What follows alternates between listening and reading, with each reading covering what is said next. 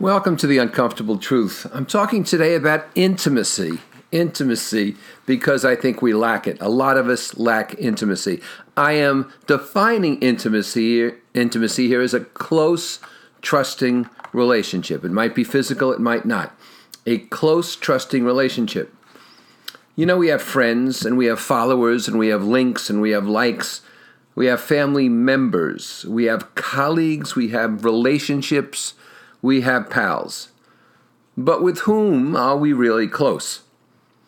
Who can sensitively hear our fears, deal with our stress, celebrate, and even our tiny victories? Why do we shy away from intimacy? You know, I'm told first dates are awful. Haven't had a first date in 50 years. But I'm told they're either slow and superficial or too fast and falsely intimate. My friend tells the woman we introduced him to immediately about all his ex-marriages.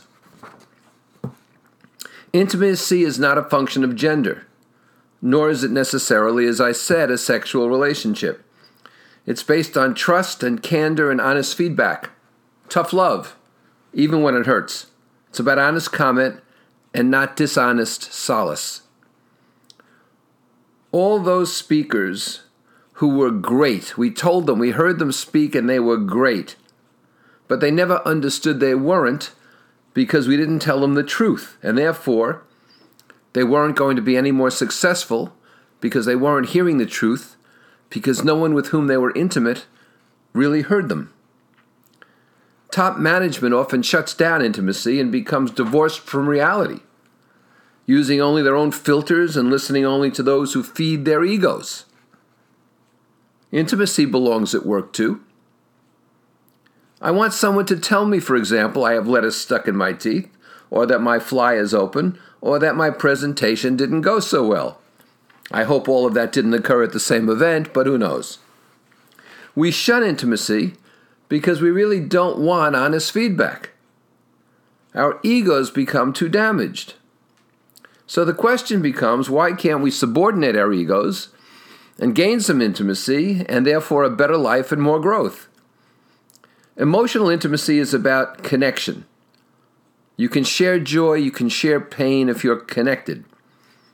It's also about being honest with ourselves. You're not a screenwriter, you're a waiter.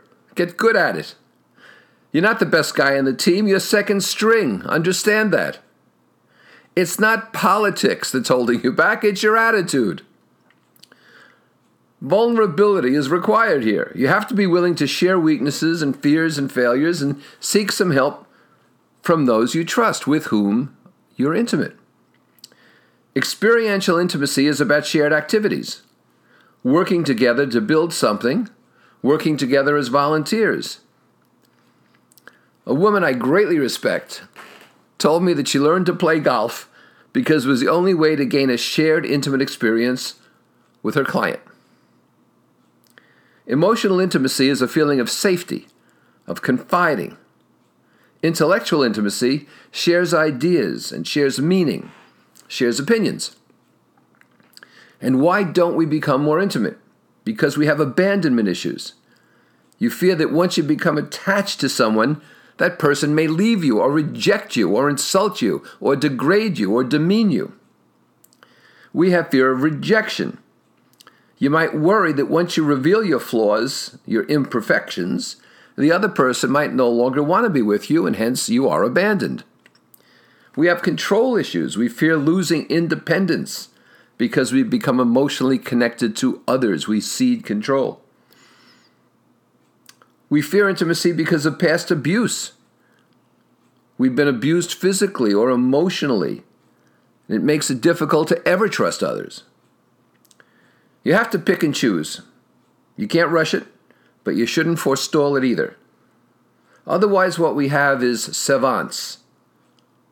I mean that if you look at Vince Lombardi, the great football coach, and Steve Jobs, the creator of Apple, and Tiger Woods, the golf phenomenon, they're all great at narrow things, but never achieved intimacy. Not great fathers or husbands or relationships. Savants, good at what they did in a narrow field. Intimacy will help you out of that and beyond it. And that's the route to go. Find your intimacy. Good luck.